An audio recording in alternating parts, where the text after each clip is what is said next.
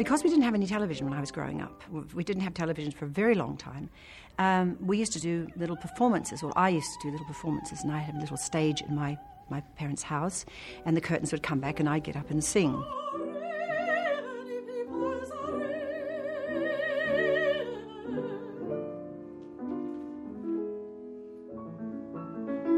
My mother was the driving force, and she would teach me songs. She didn't know how to do it, just sing along stuff. And she somehow had a vision. She says she had a vision. I'm not quite sure about that, but people do have these ideas. And she woke up one day and she says, "I've seen you at Covent." She called it Covent Garden, but that I since learned it was Covent Garden. "I've seen you at Covent Garden and you're on the stage there." And I said, "Oh, yeah."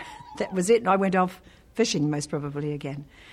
But I didn't actually realise this sort of career of mine was going to actually do anything like it's done.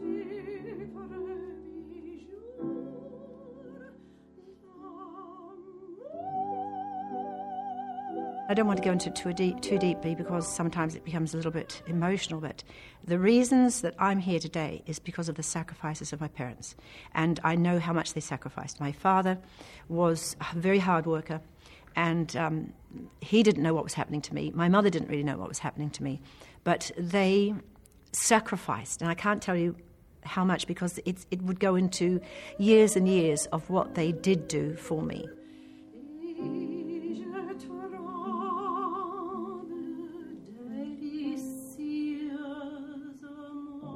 Is it true that you lost your mother shortly after the big Covent Garden debut? Yeah. Mm. That must have been very difficult. I think it was... I always thought of it, because it was such a shock, I always thought of it was her mission. She got me where she wanted me, and that was the end of it. The lights went out. Someone just turned off the switch and say, "Right, you've done your job, now you're off. You're up with us now." And I always felt it was a bit like that.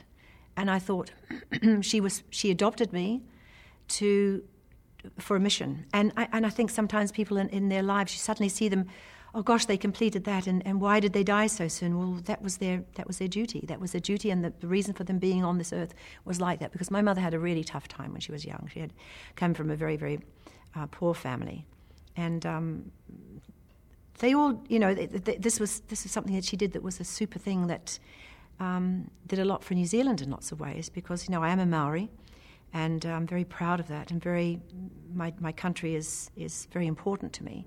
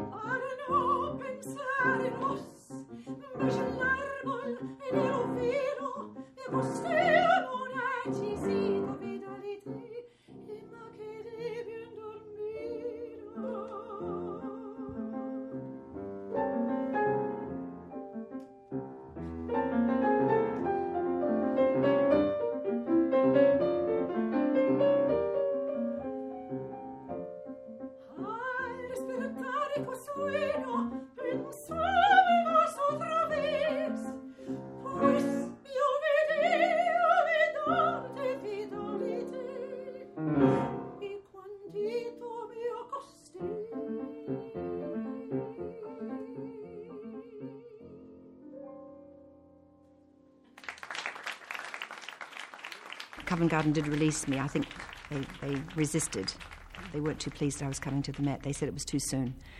And I think there was a little bit of opposition there. But anyway, that was fine. I came.